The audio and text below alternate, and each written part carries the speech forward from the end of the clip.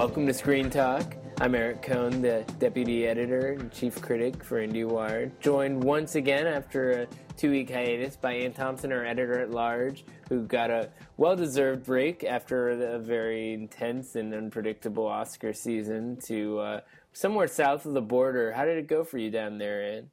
I was in Guadalajara, and it was at the film festival there, and I had a blast. I saw some great movies. I hung out with an awesome group of people who were real cinephiles, and we just from all over the world. The movies we watched were from all over the world, and so were the people I hung out with, and they took good care of us. And it was a lot to see 17 movies, but I'm not complaining. It's what I love.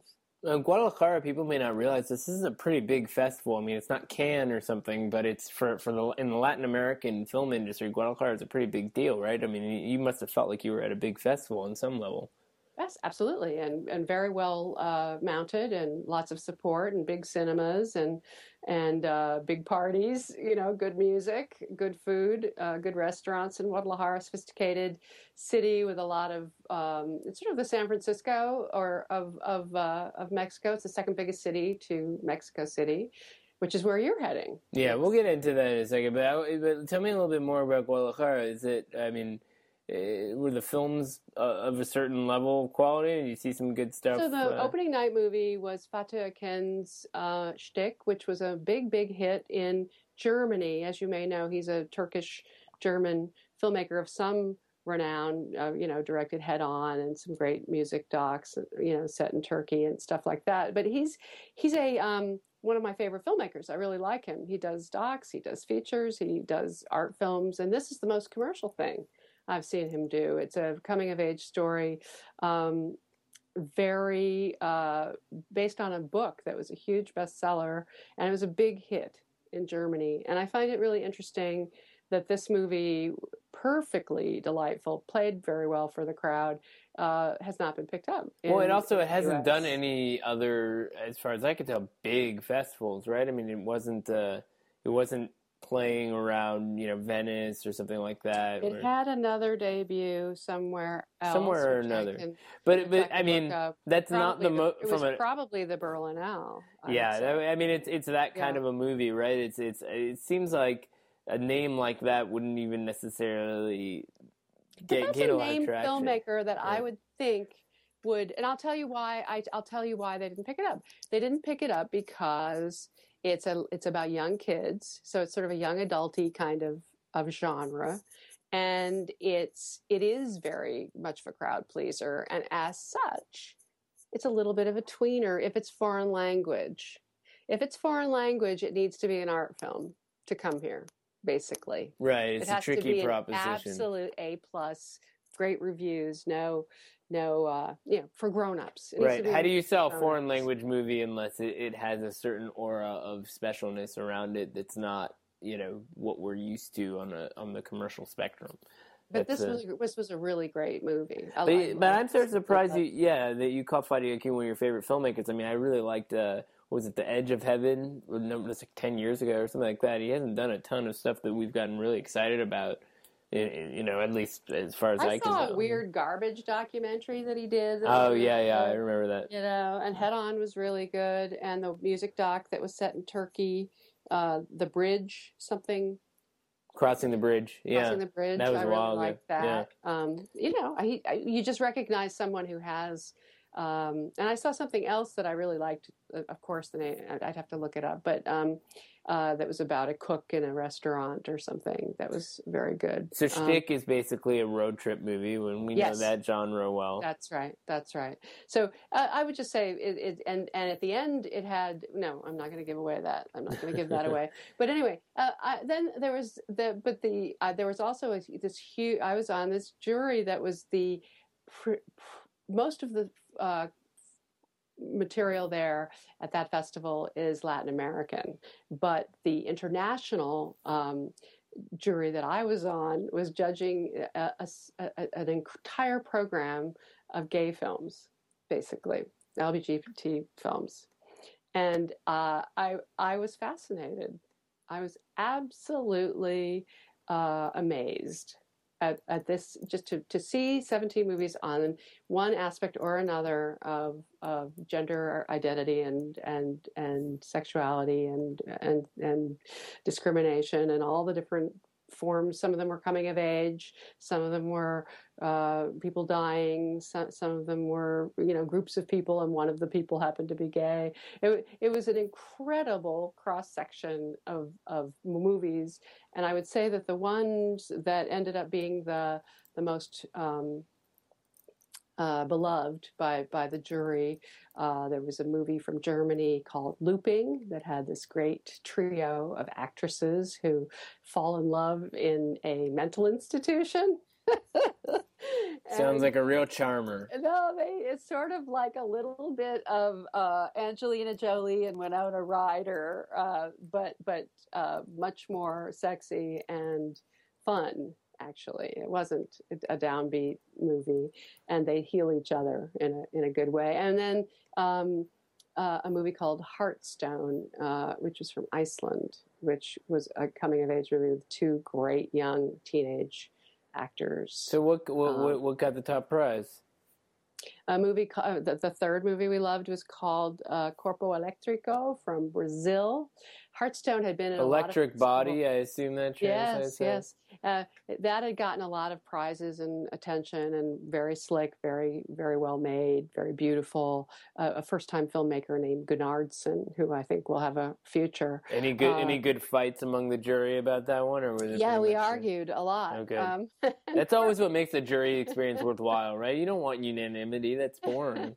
Consensus is boring. Electrico was a more of a discovery, and a much grittier, more innovative kind of movie you'd never seen before. Totally unpredictable. It's funny. When we were on a jury together for AFI Fest, we gave a prize to that Mexican film Güeros. You remember that? The black and white film? I sure do. That was a good one. Yeah. And so that filmmaker is now shooting a film called Museo outside of Mexico City, where I'm going to be shortly. So I was corresponding with him about maybe doing a set visit. Sounds like it's probably not going to work out, but I thought it was kind of interesting. That's going to have Gal Garcia Bernal on it. But I remember when we talked about that movie, we were thinking like, oh, that filmmaker could really make some really strong movies. I mean, that's what's cool about being on a jury where you're talking about first films or people at earlier stages of their careers, right? It's just sort of pushing for something like that. All these filmmakers, again, I'm pretty sure his name was Caetano, that director, the Brazilian one.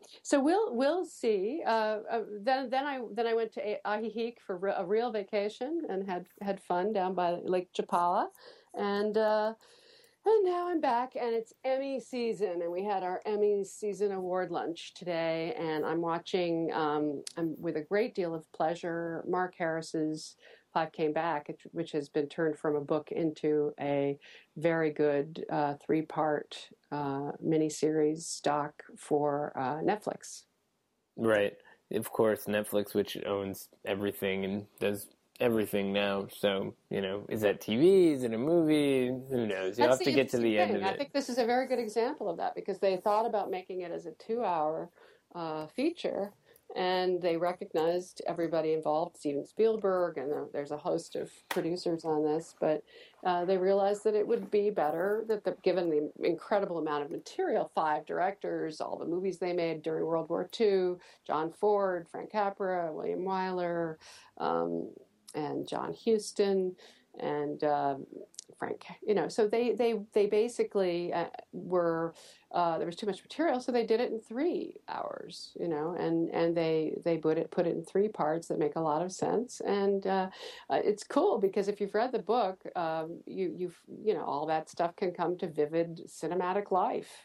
I think it's an interesting point, though. I mean, I would expect a book like that, which takes a very long amount of time to research and create a narrative that not only spans decades, but also involves a huge cast of characters and a certain amount of historical context, is perfectly suited for the episodic treatment that you can watch at home. I've been having so many interesting conversations with people, not only in the last few weeks or months, but in the last 5 to 7 years, maybe, about the distinction between movies and TV and an ever-fragmented media landscape. And I think it's actually fascinating because certain things should not be series. Certain things do not belong in the episodic format. I was actually thinking about this a lot at South by Southwest, which is where I was while you were doing your Mexico That's thing, right. seeing people like your daughter high rolling with the producers crowd, and she's got that Gawker documentary that's a Netflix movie, so she's joined that crowd.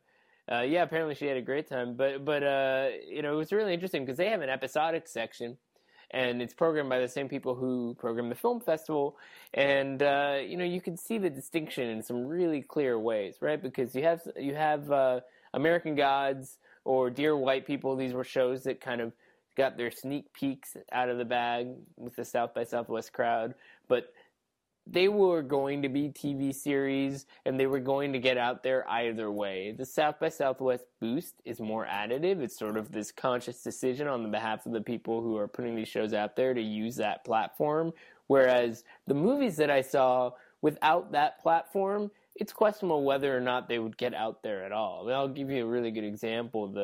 The film that won Best Documentary Grand Jury Prize is great. It's called The Work. It's a look inside a group therapy at Folsom Prison. Apparently, twice a year at Folsom Prison, the group therapy program opens itself up to non-inmates to take part. And they got this amazing access, which, you know, it's questionable how much they're playing it up for the camera, but to watch group therapy, that's basically like what Tony Robbins does with crowds, where he gets them to open up about their, you know, tortured childhood, but it feels more raw and authentic because you're hearing from people who, you know, have done some bad things. Yeah, and some of them may never leave, and so there's something fascinating about watching them, even if, you know, some of this stuff is staged and just kind of like letting their guard down and sobbing or brawling or whatever.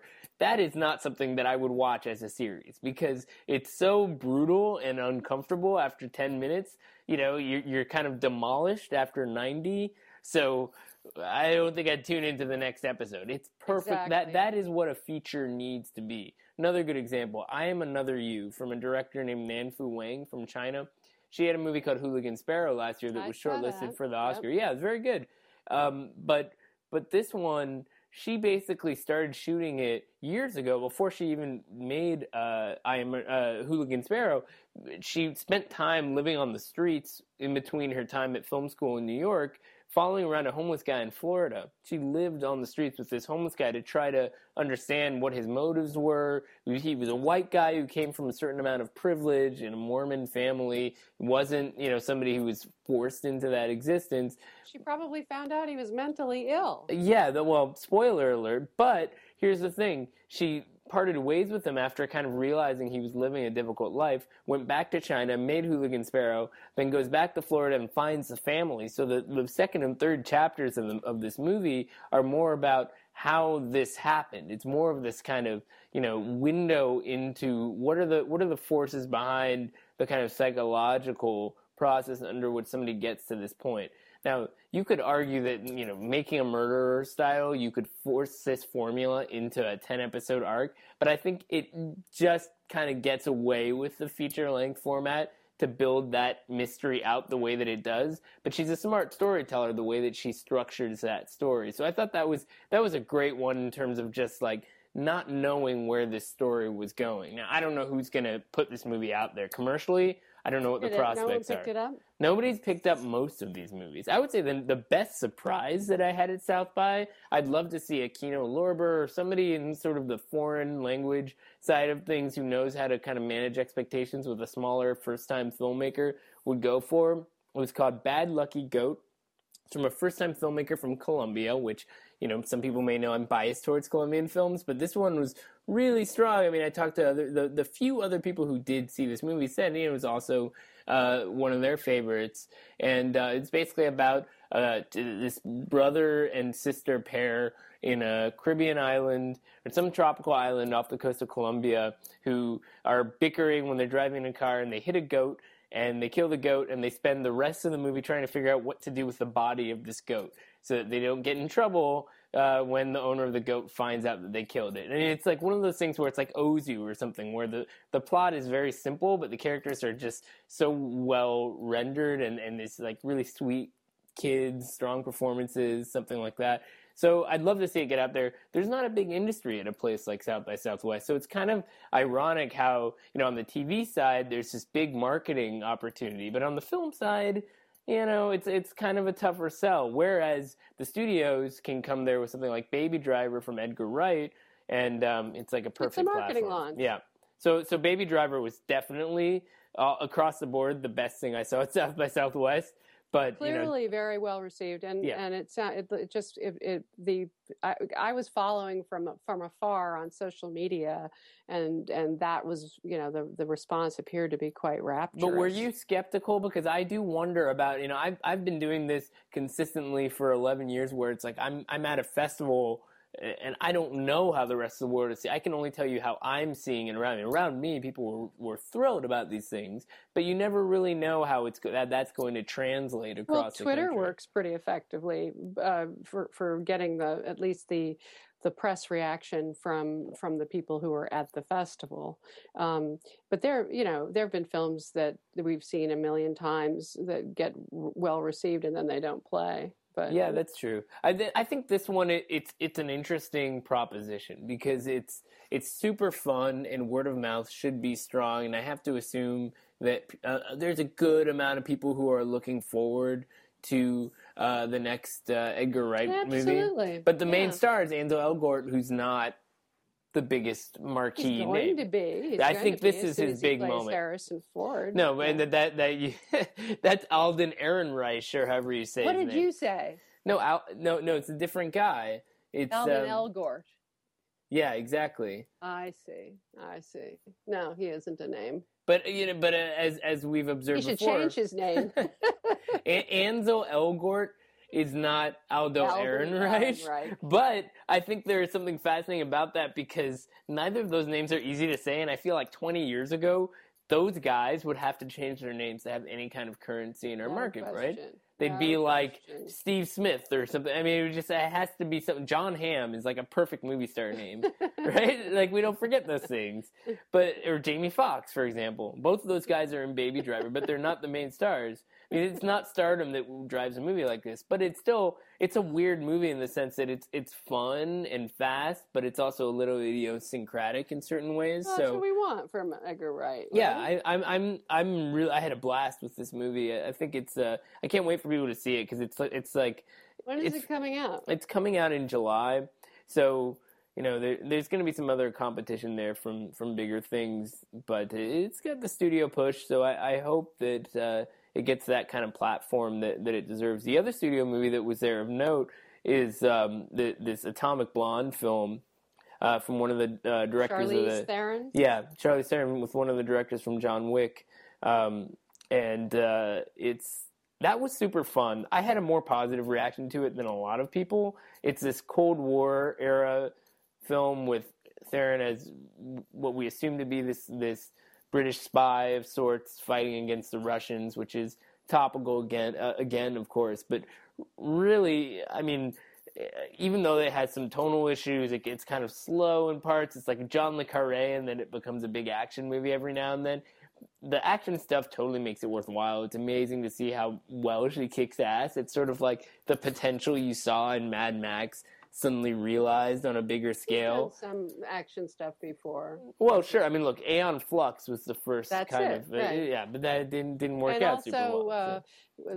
The one with Peter Berg and the Universal movie with Peter Berg with what's his name? I'm terrible. Will Smith. Well, they all kind of blur together, right? Yeah, I mean that the one with Peter Berg where Will Smith played an action hero or a superhero, but he couldn't quite make it work. I mean, it was terrible. It wasn't very good. Exactly. I can't remember the name. So finally, she's in a movie that seems to be on her level, right? And it's even if it's not perfect, I think it does justice to the potential that you've seen in these lesser movies, like the one that you're trying to remember. And before the end of this episode, we will remember what it is. But I want to call it Hamilton.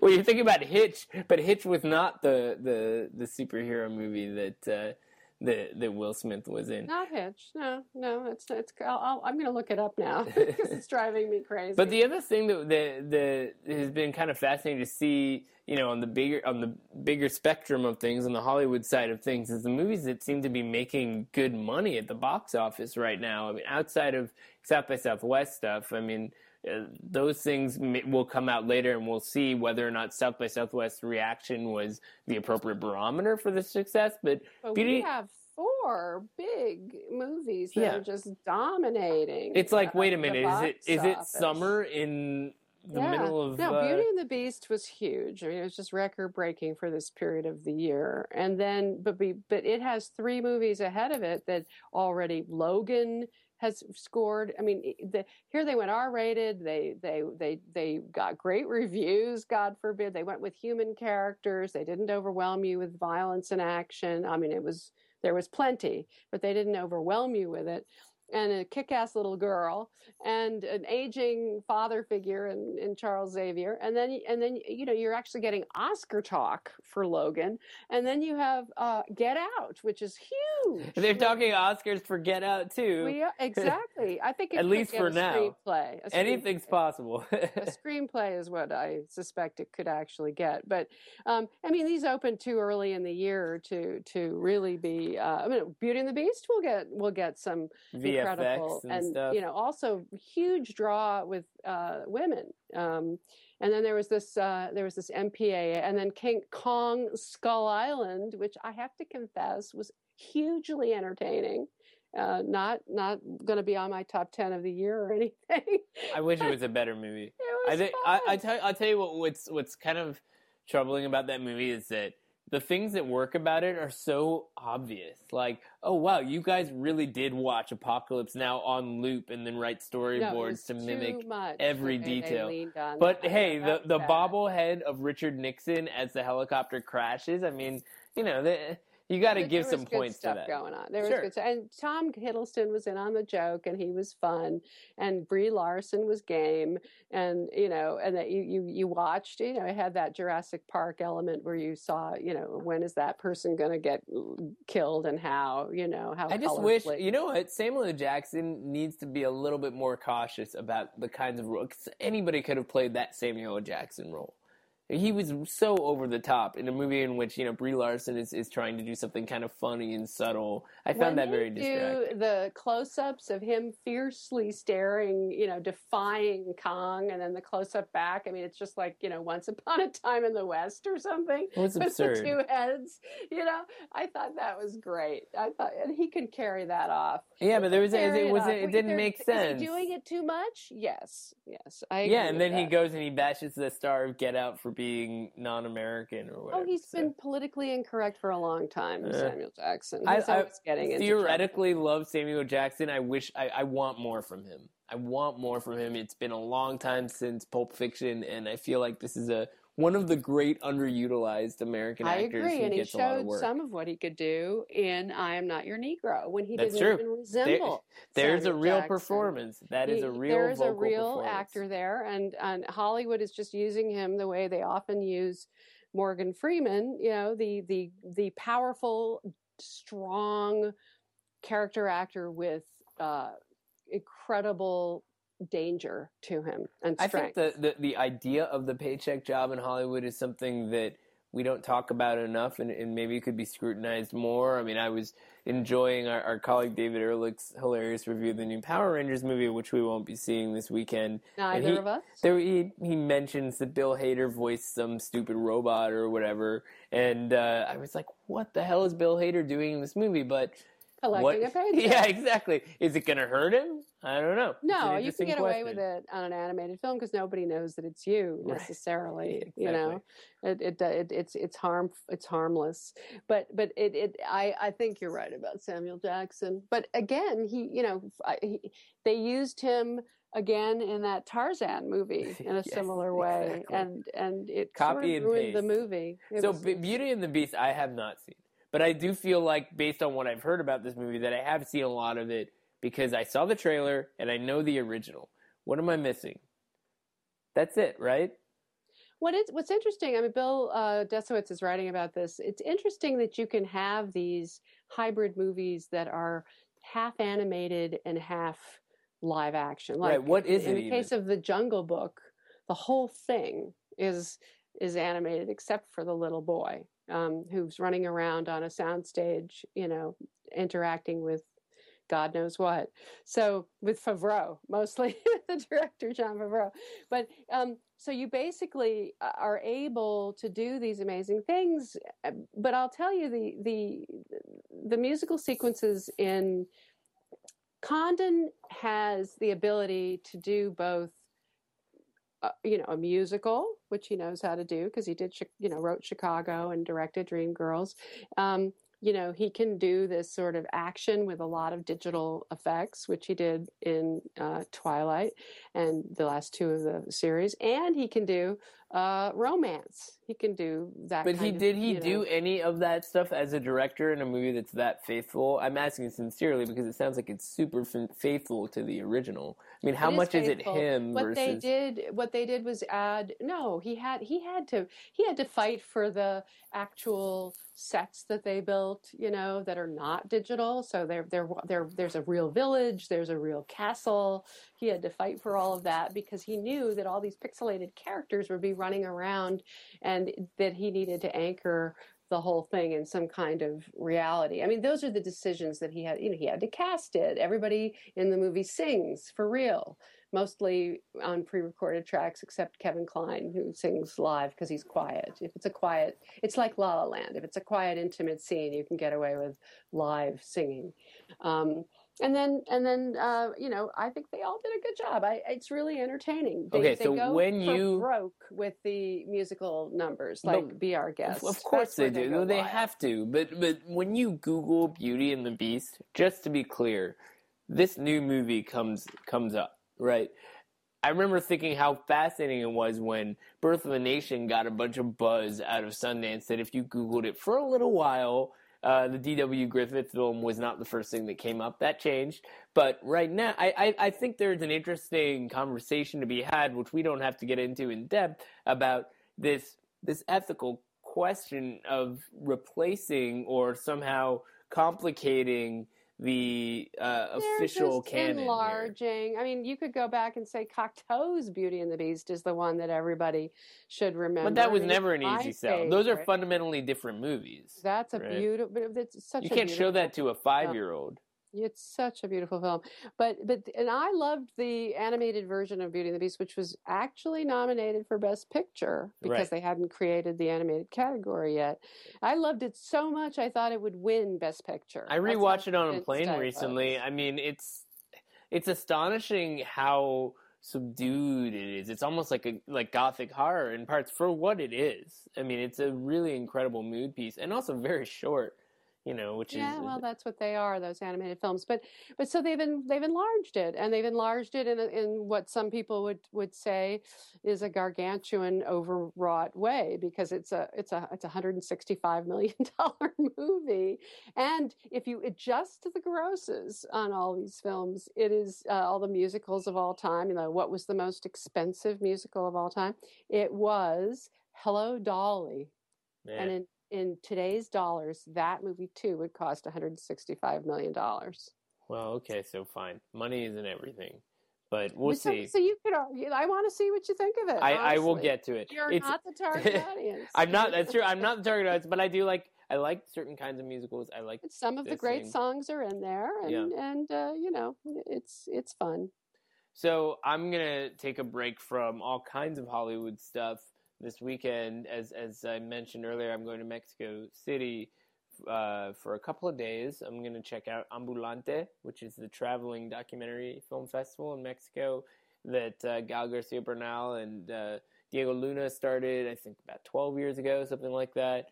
So I'm looking forward to that. It's not quite the in-depth Mexico experience of your Guadalajara expedition, but I'm hoping to practice your Spanish a little bit. It's organic. I know how to make sure that a street vendor isn't going to make me sick. Let's put it that way. I can work my way through those sorts of things. But I am looking forward to doing that because it's a bit of a quieter period for us right now. I'm in between South by Southwest, and the Tribeca Film Festival, which is going to tip right over into Cannes, and then we're in the summer movie season, and we just keep rolling straight ahead to the fall and all the Oscar stuff that entails. So it's sort of like my nice little window to exploit an opportunity to do something different. So next week I'm going to have all kinds of other stuff to talk about. And I'm sure we'll find some other things to pick up on as well. But I'll be heading for CinemaCon. Exactly. Exhibitors. That's going to be the Las big headline Vegas. is, are the movie theaters dead or not? Ann Thompson explains it all. So stay we tuned shall for that. see. And before I let you go, the Peter Berg movie is Hancock. So. It had an H. You were on the right I track. said Hamilton. I knew you were on the right track. This is We how were an gonna get aged there. brain functions. Well, we knew there was a memory in there somewhere. Anyway, I'll talk to you next week. Bye-bye.